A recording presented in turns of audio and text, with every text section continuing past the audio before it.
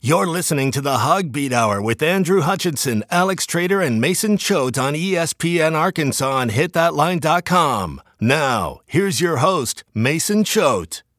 Welcome to the Hog Beat Hour. I'm your host, Mason Choate, joined by managing editor of hogbeat.com, Andrew Hutchinson, and recruiting expert at hogbeat.com, Alex Trader. As always, we have a busy episode today, but before we get started, I just want to ask everybody, if you like what you see, give it a thumbs up, give us a 5-star if you're listening on Apple Podcasts, hit the subscribe button if you're on YouTube, and always go to hogbeat.com and check out all the content we got over there as well. It's the best in the business, and it's well worth your time and your money. So, all right, guys, let's get started. So we got to talk about the Kentucky game. It's not one of those games that you can just like skip over. So Arkansas beats Kentucky 75-73 in Bud Walton Arena.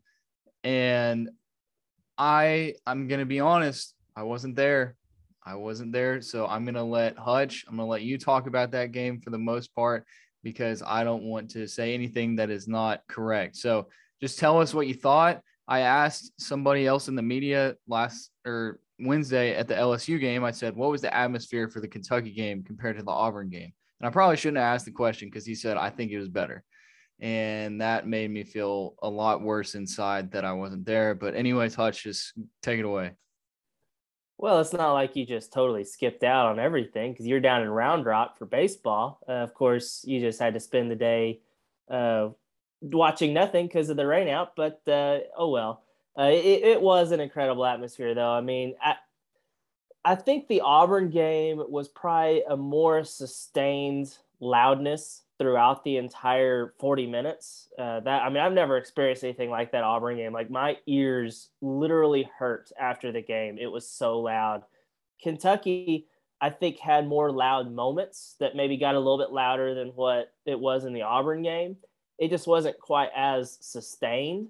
But it was, both of them, it's really hard to pick one or the others, whichever one was the better environment. They were both incredible. The Kentucky game, Arkansas, early on, it looked like they were going to run away with it. I mean, they got up, I can't remember, 13 or something like that, and they were clicking on all cylinders. It looked like if Kentucky didn't respond when they did, it looked like Arkansas was going to run away with it for an easy win. But Kentucky did in the half on a really good run, cut the lead to, I can't remember, it was definitely single digits, and it was kind of a disappointing finish to the half. And then, of course, Kentucky comes out and throws the first punch in the second half. They actually took the lead, and that's the second half of basketball. If you're just a casual college basketball fan, you had to love that second half. I mean, it was just haymaker after haymaker. There were, I think, 16 lead changes in the second half alone. I think there was a 5-minute stretch with like 8 lead changes or 9 lead changes, and neither team led by more than 1 point. I mean, it was just every possession felt like it was the biggest possession of the game. And it was one of those games where it was really hard. You know, journalists know this. Like, it's really hard to really start your story, because you're thinking like, oh, is this going to be the turning point? This is what I'm going to start, my story with. And it was like, no, because the other team answered. And it was just an incredible, incredible game. Arkansas just found a way to pull it out at the end. And really, they should have won by 5. But Kentucky got a banked buzzer beater from near half court at the buzzer that I know some people, if you gamble on games, probably either loved it or hated it, because it swung the result the other way. So, but still, for Arkansas, it didn't matter, because a win's a win. And anytime you can beat Kentucky, anytime you can beat a top 10 team like that, it was a big deal. So just looking at this game, it was a JD Notae statement game, I believe. 30 points against the guy who is probably the favorite to win SEC Player of the Year, Oscar Tshiebwe, who also scored 30 points, and he had 18 rebounds. But JD Notae was on the winning team, and the winning team won a lot, or in big part to JD Notae scoring 30 points. And then you look, and it was the Jalen Williams puke game. I guess that's what people were calling it, because he was throwing up at halftime. So, and then, but I want to bring this up, because I'm looking here on the stat sheet, and it's like, so Arkansas is down 70-69 with 2 minutes and 21 seconds left. And then Jalen Williams hits a shot with 1:22 to give Arkansas the lead. And then about 30 seconds later, he hits 2 more free throws to extend the lead to 73-70. So, I mean, how often are we seeing it that Jalen Williams hits a big shot in the second half, and it's a big reason why Arkansas wins the game, Hutch?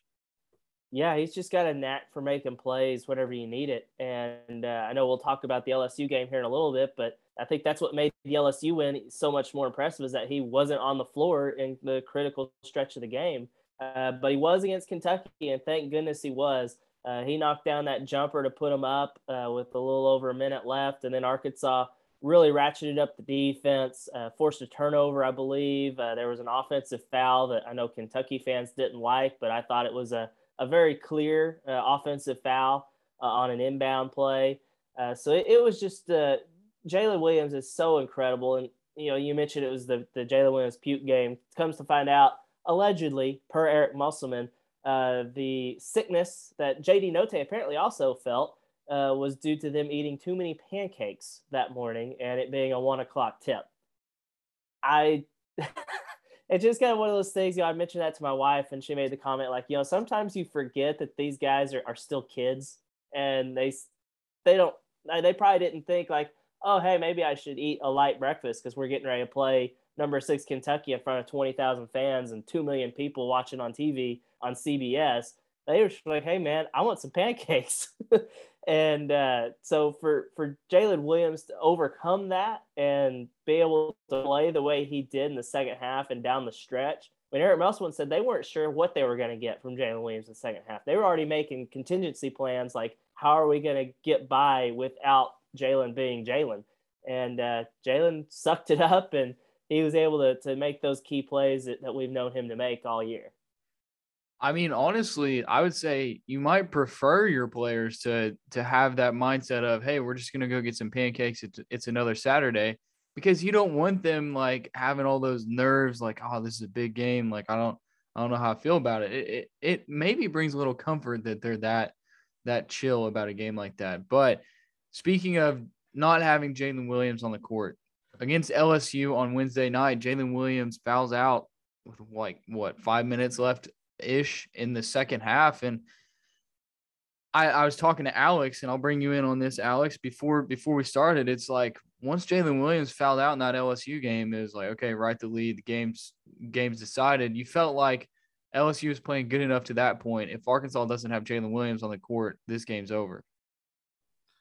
Oh, absolutely. And I told you beforehand, I audibly just said, hey, oh, well, this one's over, because there was no stopping the LSU getting to the line and just being able to constantly get there, make free throws. They could miss as many shots as they wanted to because they were always getting the rebound. And once you lose your top rebounder, that becomes even more of a problem. It was a massive, massive stretch for this team to be able to go in without their best, without, in my eyes, the most important player on this team. You can argue best between him and JD Note, but the most important player to this team throughout all phases of the game, and be able to come away with the win without him there for that close stretch with the last 5 minutes. That's arguably, I mean, you have the win over Auburn, the win over Tennessee, the win over Kentucky that make you think, hey, we can beat any team in the country. Having that happen makes you even more confident about March, because crazy things happen in March. You never know how these games are going to go. You never know who's going to be on the court for you win, and being able to come away without that top player for your team is a massive, massive takeaway for Eric Musselman. So Williams goes down, but if you look at it, JD Note hits a three about 50 seconds into the game, and then he doesn't score for another 28 and a half-ish minutes. And so, Hutch, I want to ask you, like, how key is that for Arkansas that whole first half, from the 19-10 mark in the first half to the end of the first half, JD Note didn't score a point. Now, he was still on the court and he was doing things and he was helping the team out, but that's your go-to scorer. And Arkansas goes into halftime tied 35-35 with LSU, and JD Note has 3 points. And, I mean, Stanley Umude, he helped out a lot.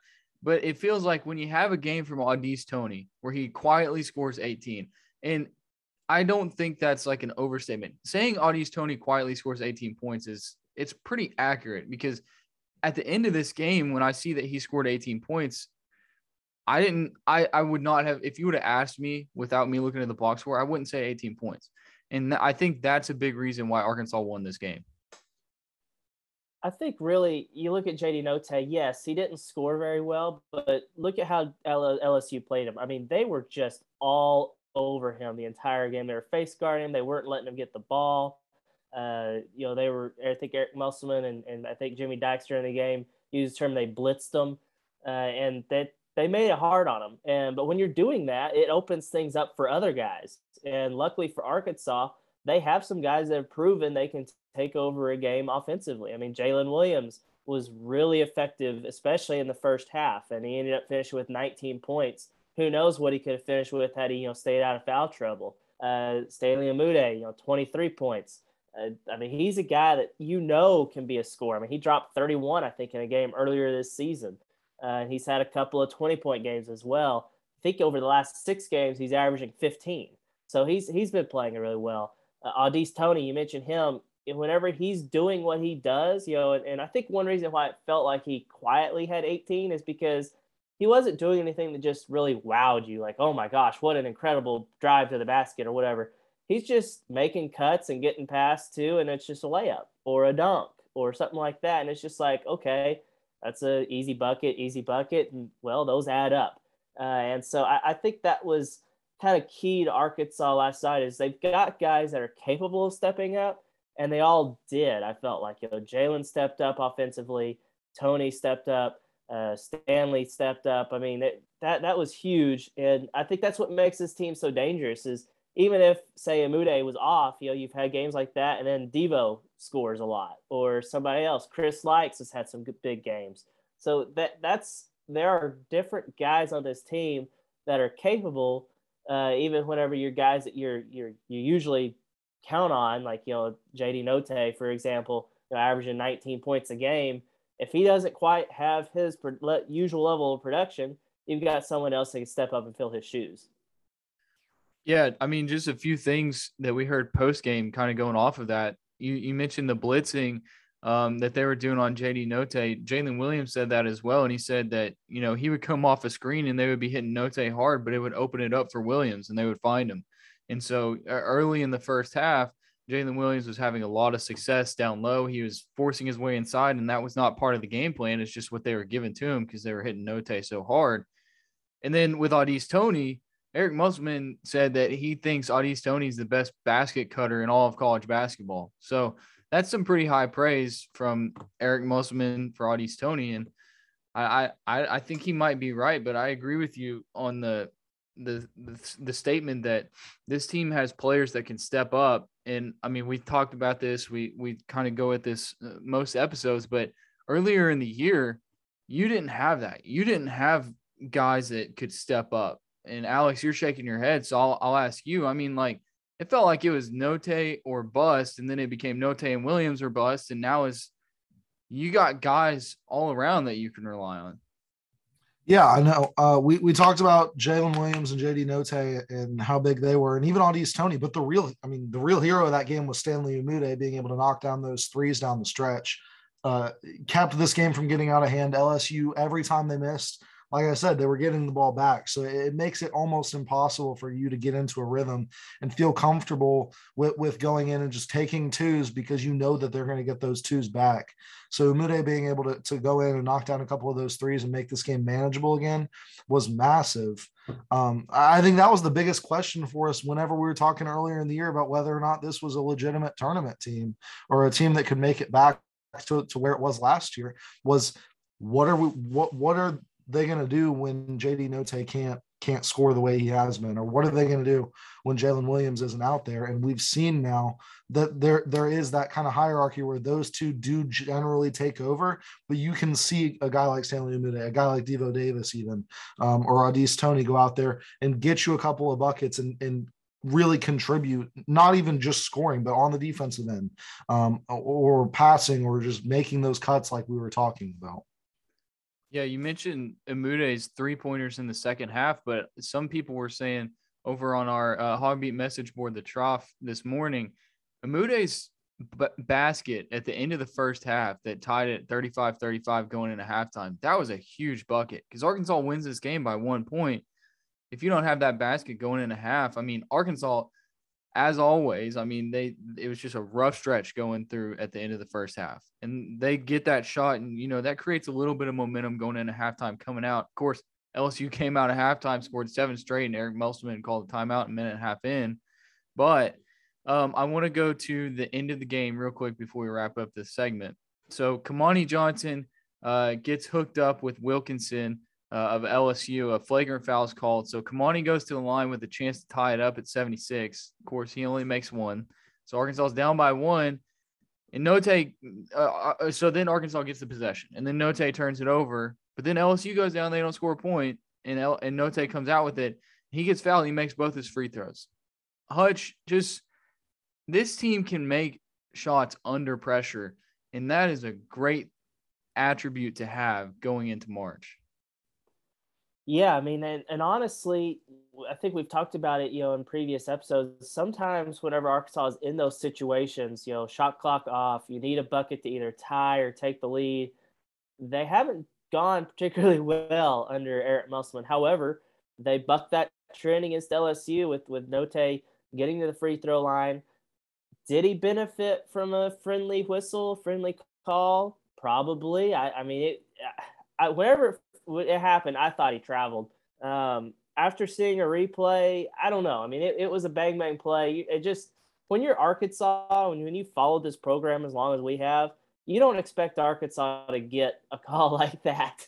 So you got to give the officials some credit there. You get the benefit of a call. But for Note to go to the free throw line, 8 seconds left, and to knock him down cold-blooded like that, that's huge. I mean, we've seen, in recent years, we've seen Daryl Macon do that. We've seen Jalen Tate do that against Kentucky last year on the road.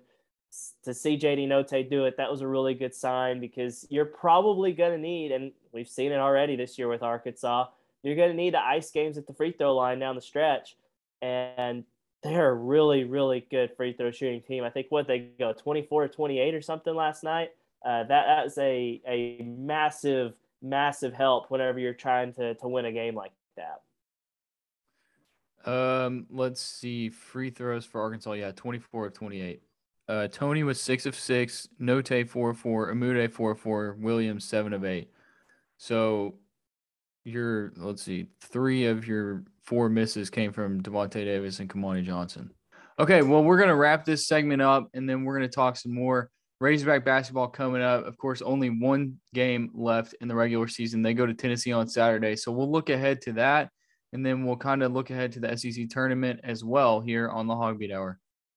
You're listening to the Hogbeat Hour with Andrew Hutchinson, Alex Trader, and Mason Choate on ESPN Arkansas and HitThatLine.com. Now, here's your host, Mason Choate.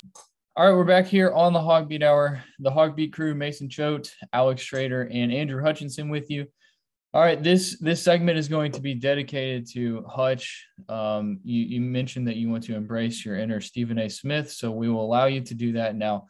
I'll set you up with so Arkansas, with the win over Kentucky, their net ranking moved up 1 spot from 24 to 23.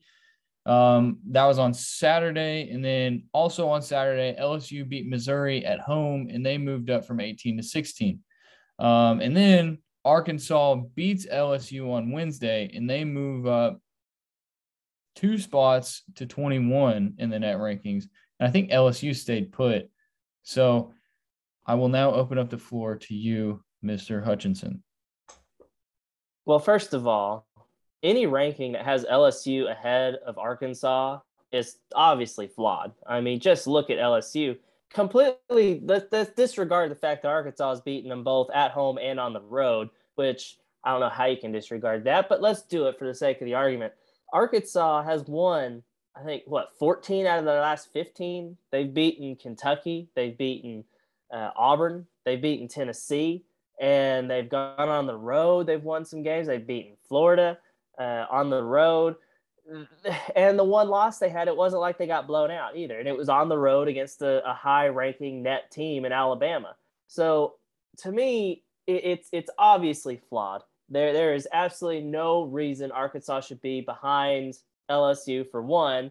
And I totally get the fans' frustration whenever it comes to these net rankings. It just the formula is kind of it's hidden. Like we don't know the exact like okay this is plug in the numbers wherever like the RPI, which is what the net replaced. You actually kind of knew the formula. That's why you had other websites that could do the RPI. It was all based. There's a little element of that to the net rankings, but there's also the element of the efficiency ratings. Stuff like you see on KenPom or Bart Torvik, I think is how you say it. Those kind of websites, the BPI. So those efficiency rankings are factored in there, and so that's why you get results like Missouri moving or LSU beating Missouri, which is a just horrible team, and destroying them. Leads to them going up 2, where Arkansas only jumps 1 with a close win over Kentucky. That, to me, it just doesn't make sense. And I think that obviously the AP poll is flawed. I mean, you've got different AP voters have different styles of how they're going to vote, things like that. But at least you can look at it logically and go, okay, LSU has a losing record over the last month and a half. They are not deserving of being a top 25 team. And it's also really confusing to me because I don't think LSU played a particularly, impressive non-conference schedule. I mean, I think they had a win over Wake Forest or something like that. I mean, how is that any different than a win over Cincinnati for Arkansas? I mean, those are pretty comparable games, and yet here they are still ranked ahead. They're also ahead of Arkansas in the KenPom rankings, which is a little bit interesting. LSU's non-conference ranking non-conference strength of schedule is 184. Arkansas's is 242. You can't really defend Arkansas's non-conference slate because it was horrible. They didn't exactly play great during that slate either, but it's not so much so that their incredible conference run should outweigh that. I mean, they are right up there with the likes of Kentucky, who's number 4 in the KenPom rankings, Auburn, who's number 7, and Tennessee, who's number 11. You have to go all the way down to 19 in KenPom's rankings. So I don't understand it. I think that Eric Musselman said it best in the post-game press conference after the LSU game, and that what are these things, and hopefully the human element whenever the selection committee gets together and they look at the teams and they're like, okay, this team's better than number 21, like the net rankings say, or whatever. I just can't imagine the Hofstra and the Vanderbilt losses forever ago would still impact the rankings like that. I mean, the Hofstra loss happened before Christmas. I mean, so much has happened since then, and yet it still seems to be kind of holding Arkansas down. And Hofstra isn't a terrible team. I mean, they're right around the 100, 110 range or whatever in the net rankings. So I don't know. I don't get it. And I totally understand Eric Musselman's frustrations, whenever he went on that rant after the game. So I'm just looking at the SEC standings, and LSU's 20-10 overall record. They're 8-9 in conference play, 3-8 on the road. And then okay, so I'm with you. I don't get it. How is Kentucky? I get Kentucky because they have quality wins. Tennessee has some quality wins, but Arkansas beat Auburn, Arkansas beat Kentucky, Arkansas beat Tennessee, Arkansas beat LSU. When does beating a team no longer mean anything? And also, what do you, Hutch, say to the people who reply to this with rankings don't matter, just win games? Well, unfortunately, the net rankings do matter because the NCAA tournament selection committee uses them. I mean, the AP poll, yeah, that doesn't matter, really. I mean, it's great for being able to refer to a team as a number or whatever. But the net rankings actually do matter. Now, I have, based on what I've read, what I understand, I don't know if this is entirely accurate because the selection committee, I don't know how open they are about this stuff, but I don't think they necessarily go, okay, well, this team's number 21 in the net rankings, so we're going to have to slot them as a whatever seed that would be. I mean, I think that would be a 6th seed because I think the top 5 seeds are all in the top 20. So I don't think they do that. However, they use the net to kind of put different games in different quadrants. We always talk about quadrant 1, quadrant 2, quadrant 3, quadrant 4. But how are those quadrants determined? They're determined by your ranking. And so I get it. Like, oh, well, Arkansas maybe didn't move up that much because the rankings, in that range or whatever. Like, we don't know what the actual numeric value is. Like, how close is number 21 to number 20? Is there a big gap there, or is there not? I think about the SP plus ratings in college football that Bill Connolly does over at ESPN. He has an actual like numeric value, and it shows you like, okay, Alabama or Georgia is this much ahead of number 2. Like, there's a big gap. There isn't that numeric value, as far as I know, for the net rankings. But again, if the quadrants are determined solely on the rankings, it just doesn't make sense to me. Like Vanderbilt, for example, they actually moved down from 77 to 79 despite not playing on Wednesday night, and that's a big deal for Arkansas, because if they can get to the top 75, instead of that being a quad 3 loss, which looks pretty ugly on the resume, it would become a quad 2 loss. How is 4 spots in the rankings that influential? I don't get it. It's very confusing and weird.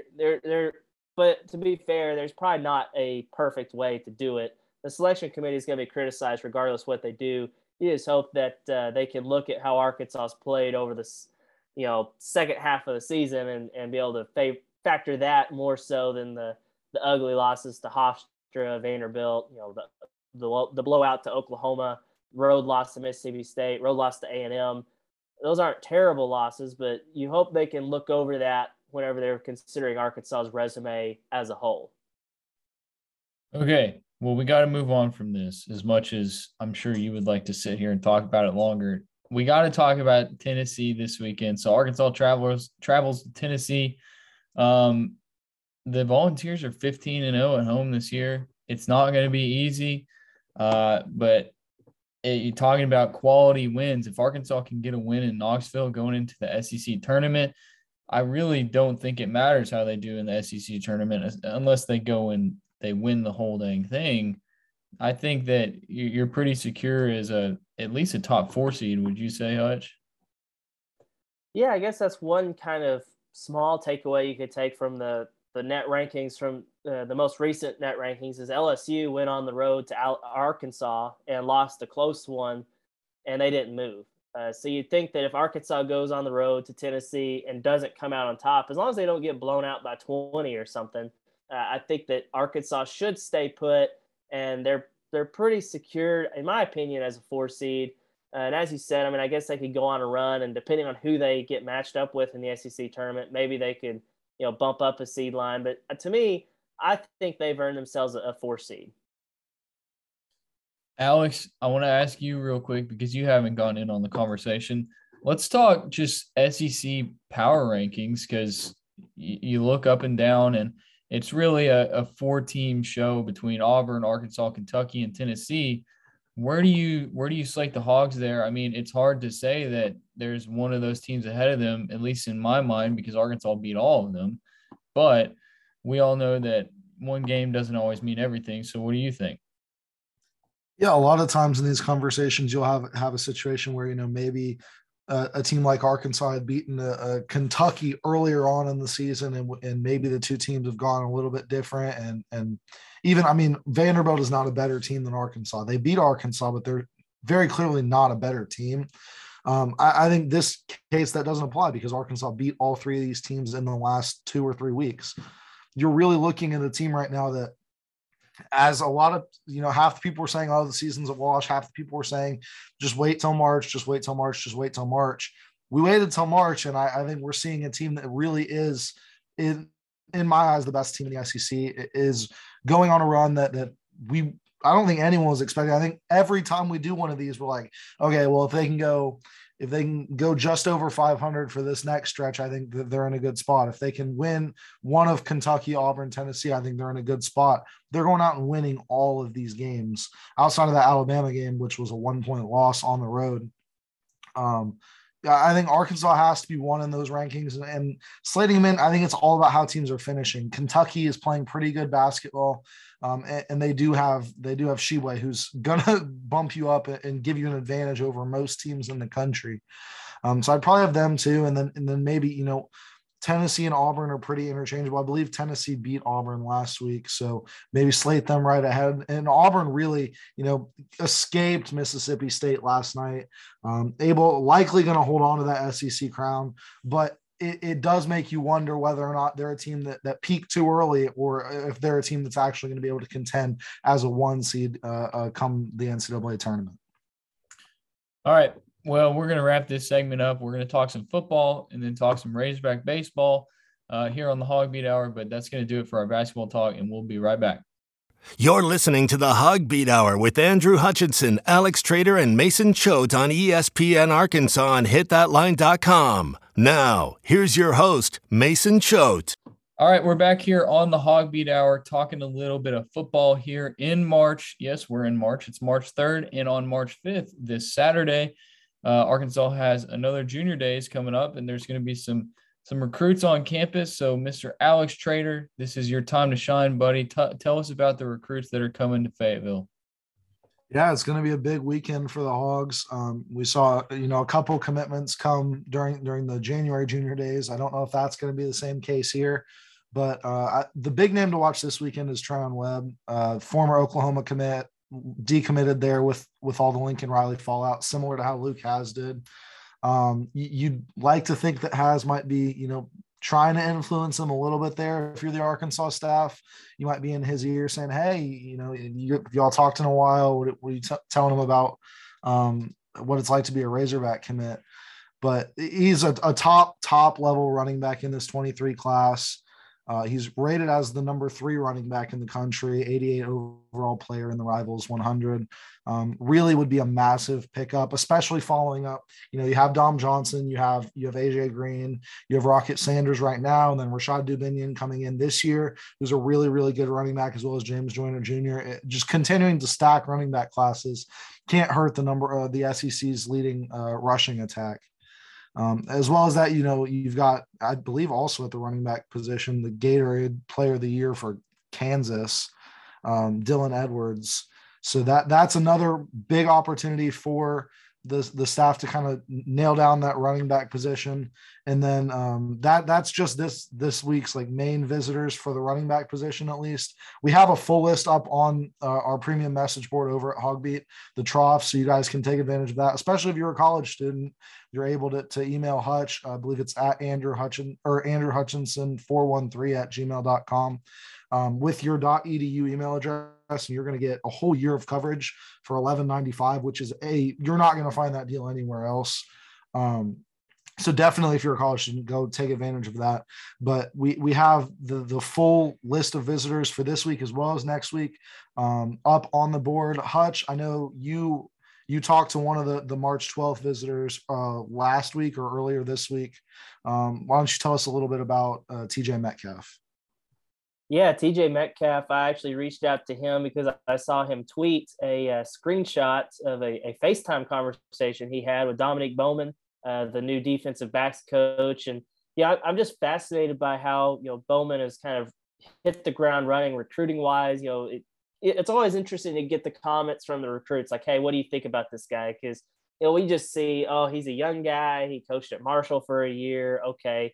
Big what else is there about him? Can he recruit? Based on the conversations I've had with a couple of guys, I've caught up with Dallas Young about him, the commitment from Alabama, and which I did notice where Dallas Young is visiting Ole Miss this weekend, and Sam Carter. That's going to be something to maybe keep an eye on. But I did catch up with TJ Metcalf, and he really likes Dominique Bowman. He feels like they have a really good relationship, and that he can really lean on him throughout the process, and he'll help him make his decision. You got to hope that decision includes Arkansas, if you're an Arkansas fan. But regardless, to get kind of some inroads, he's an Alabama kid. Alex and I were talking before. I guess he's a cousin of DK Metcalf, which, that's some pretty solid bloodline. So I think that would be a big time get for Arkansas if they can get him on campus and show him what the Hogs have to offer. And another thing that's working in Arkansas's favor is his younger brother. I believe his name is Tevis or something. Tev, I think is what they call him. He's a 2024. Arkansas has already offered him. That's his first, big time offer. I think his other offers were from a couple of HBCUs at the FCS level, including Deion Sanders and Jackson State. But that's big. I mean, if you can get a guy's brother, we've seen that work in Arkansas's favor in the past. Look at Jalen Catalon. Who knows how much it played into his decision, but you brought in Kendall as a transfer from the FCS level, and it helped you get Jalen Catalon. And hey, if that helps you get a really big time player, I'm all for it, because sometimes a player is good enough for 2 scholarships. Is TJ Metcalf that kind of player? I'm not sure, but obviously if Arkansas feels good enough to legitimately offer his brother, if it's a committable offer, I think that kind of shows us what kind of level they think TJ is. So just another one of those big time prospects. I know they've got several DBs. You mentioned the running backs that are coming in over this next month. I think Javen Simpkins is another, high 3-star recruit from, I think, Florida, that's coming in on the 12th. So lots of running backs that I've seen coming in, and also lots of defensive backs so far we've kind of tracked down as guys come in for junior days.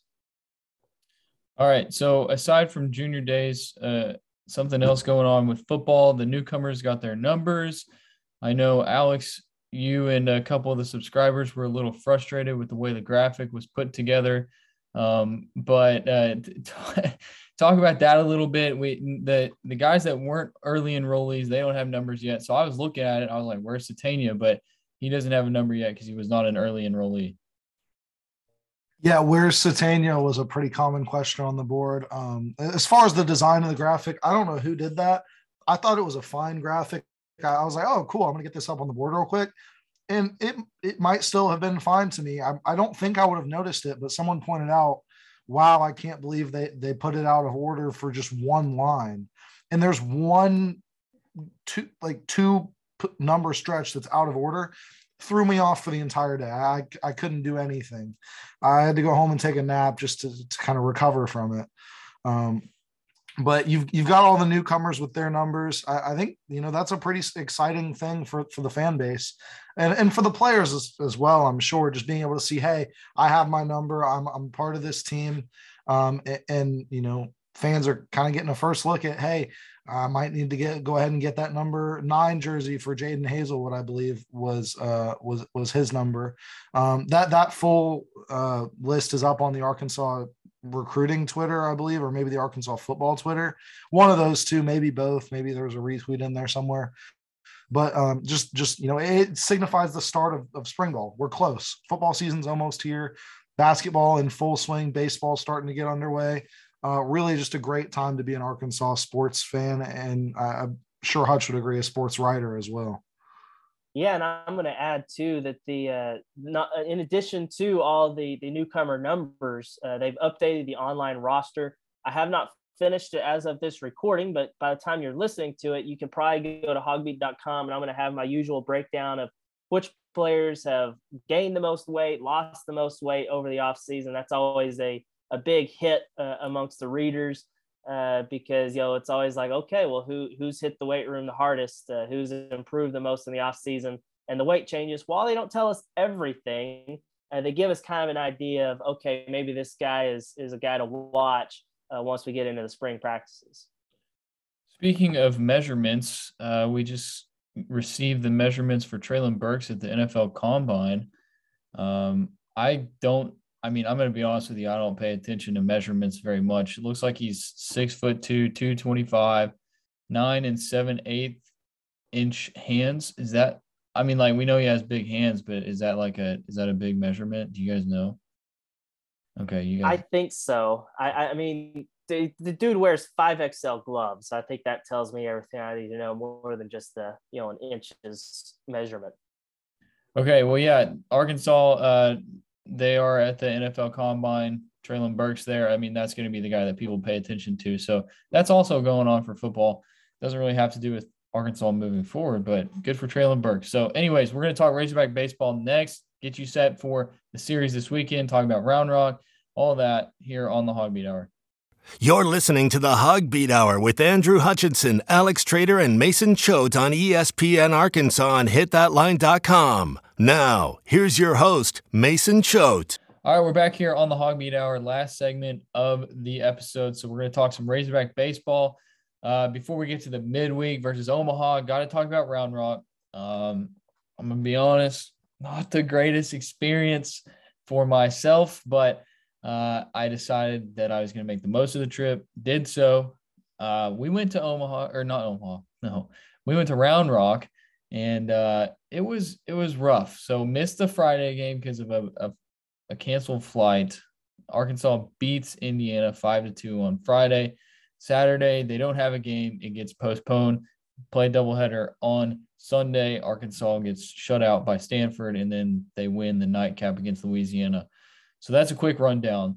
We'll talk about that here in a second. If you want like a more in-depth recap of that, you can go listen to the Diamond Hogs podcast episode from this Monday. That's on the Hogbeat YouTube, or you can just search Diamond Hogs podcast wherever you get your podcast. But Hutch, all right, I think the Indiana game, we don't really have to talk about that. I mean, Connor Nolan, 10 strikeouts, to be expected against a team like Indiana. No offense to Indiana, but I mean, come on. And then Stanford.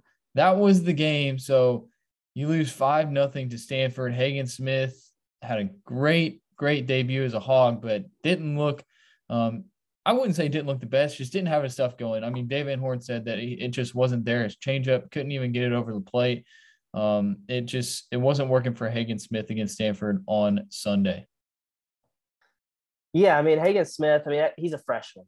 I think there were some people who immediately after the Illinois State series was like, oh my gosh, we've got to move Hagen Smith to Friday because he's your ace.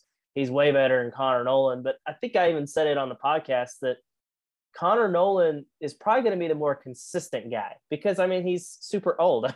He's a senior. He's been here a million years. He's been there, done that. He's not going to get phased by too much. And you feel like you're going to get consistent outings from him. Even if he's not great, he's still going to get you innings. Hagen Smith, he's a freshman. There's going to be days where he goes out there and he throws 6 scoreless and looks like a future first-round pick.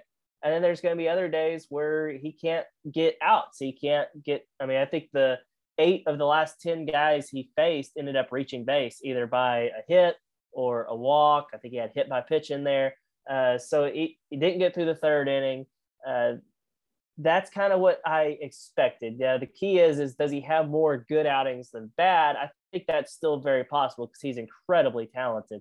But I think that showed you why Connor Nolan is the Friday guy and why I think he has a potential to remain the Friday guy throughout the rest of the season.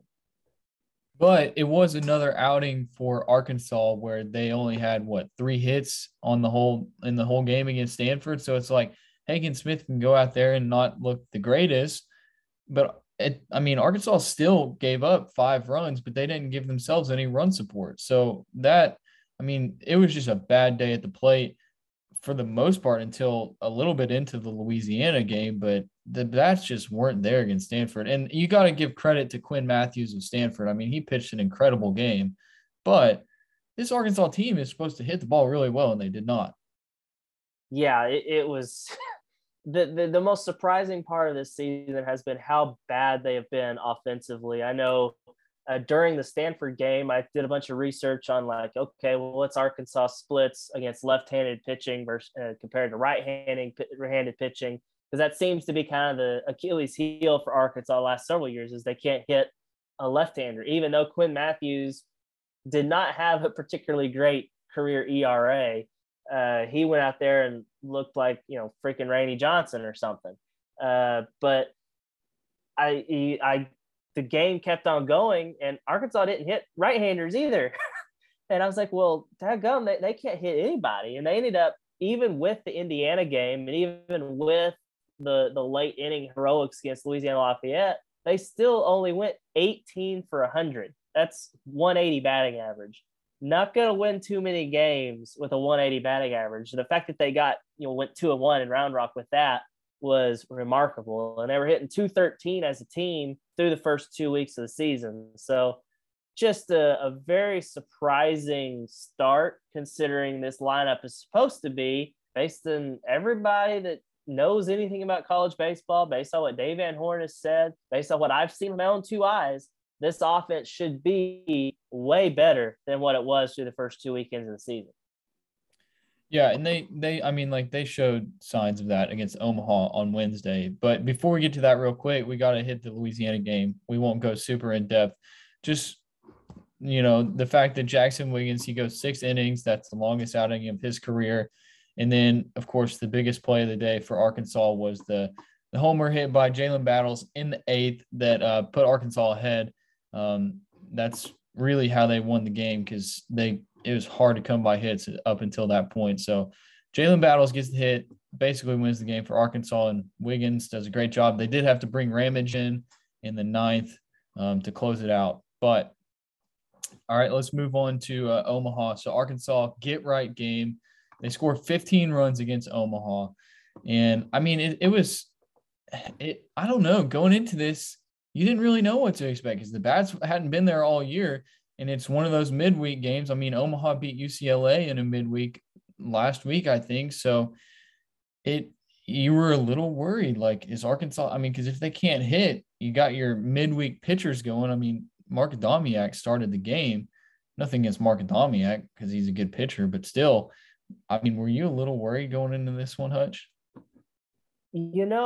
Honestly, I think I posted this on the message board that if they don't get the bats going today, I don't know when they're going to, because I got to the ballpark and it was just a picture perfect day for college baseball. It was warm. I think it was in the 70s. The wind was not very strong, but it was blowing out. The first 2 weeks of the season, they had just horrible weather conditions to deal with. The wind was blowing in. It was cold, just not favorable conditions if you're a hitter. Now, that's not to excuse their horrible play, but it was definitely a difference on Wednesday. And I honestly almost kind of posted on them. I didn't do this, but I almost posed a question like over under 3.5 home runs for Arkansas because I felt like they were going to break out and have a big offensive game. They ended up hitting 3, so that was pretty much spot on. And so it was a good thing to see. Omaha isn't the greatest, but as you said, they beat UCLA. Their pitcher that they started, Jackson Gordon, he didn't have great career numbers. Like his career ERA coming into the season was just under 7, but he had looked pretty good this season. Held UCLA scoreless for 3 innings, had a couple of nice solid outings against San Jose State. But against Arkansas, they got to him. It took a few innings. I think the first 3 innings they only managed like 1 run, but then boy, that 4th inning came and boom, and they were off to the races. Yeah, so it was tied 1-1 through 3, and then Arkansas comes in the 4th inning, scores 5 runs. A couple of the newcomers get homers. So Peyton Stovall finally gets one over the fence. Michael Turner. I mean, he's hit a couple where it should have been over the fence, but he finally gets one over the fence. Turner goes 3 for 3 at the plate with 3 RBI. Chris Lanzilli had a good day. Let's see. He went 2 for 4, 3 RBI. So you got some of your newcomers to finally get going. And one of the ones that you really needed to was Chris Lanzilli and Peyton Stovall as well. But Lanzilli's a guy that we did this series preview of players, and I was excited about Lanzilli because if you look at his numbers at Wake Forest, I mean, this dude can hit the baseball, and we just haven't seen it yet. Of course, we know it's a midweek against Omaha, but still, for these newcomers to, finally find some success at the plate, that's got to be key moving forward. And not just the fact that Lanzilli actually, got some hits and RBIs and stuff, but the scenario that it happened. Bases were loaded and 2 outs. Arkansas, up to that point, had been 0 for 11 with the bases loaded, and he rips a double into the corner, drives into, and really blew the game open. I mean, Arkansas, before the 4th inning, in the first 55 innings of the season, the most they had scored in a single inning was 3, and they had done that twice, and one of those was because of Jalen Battles' 3-run bomb against Louisiana. So they had not really had that big inning to really kind of separate, and that double by Lanzilli was just huge. And then they followed this. They had the 5-run 4th inning, and then they followed up with a 7-run 5th inning. That was more runs than they had scored in any entire game up to that point. So just an offensive explosion that you felt like was coming. And really, we haven't mentioned it yet, but the whole thing started whenever Brady Slavens hit just an absolute bomb on top of the Hunt Center beyond the right field wall. It was a 390-foot blast. I think 104 off the bat, just absolutely crushed it. And that actually tied the game at 2 and set the stage for those, massive innings that Arkansas was able to kind of put the game away and allow Arkansas to play some of the younger freshmen that we hadn't seen yet. Yeah, that hit by Slavens was huge, and it's great for him because we saw Slavens, he's had success at the plate, but another one of those guys where, I think he had the golden sombrero against Stanford, four at bats, 4 strikeouts. So good for Brady Slavens. Before we wrap up, though, we do want to mention Mark Adamiak goes 2 2/3, gave up 4 hits, 1 run. It was earned. No walks, no strikeouts, though. But you got to see some of these bullpen arms. So Heston Toll got in, Evan Taylor got in, Brady Tygart got in, Gabe Starks, Nick Moten. So, Hutch, I'm just curious of all these pitchers, what are your takeaways? You don't have to talk about every single one of them, but maybe some of the guys that you looked at and you're like, okay, I think this guy can make an impact this year.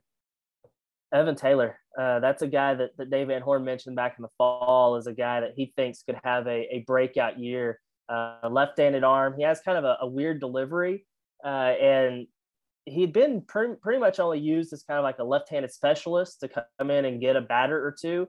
But they let him go for 2 innings, and all he did was go 6 up, 6 down. Looked really, really impressive.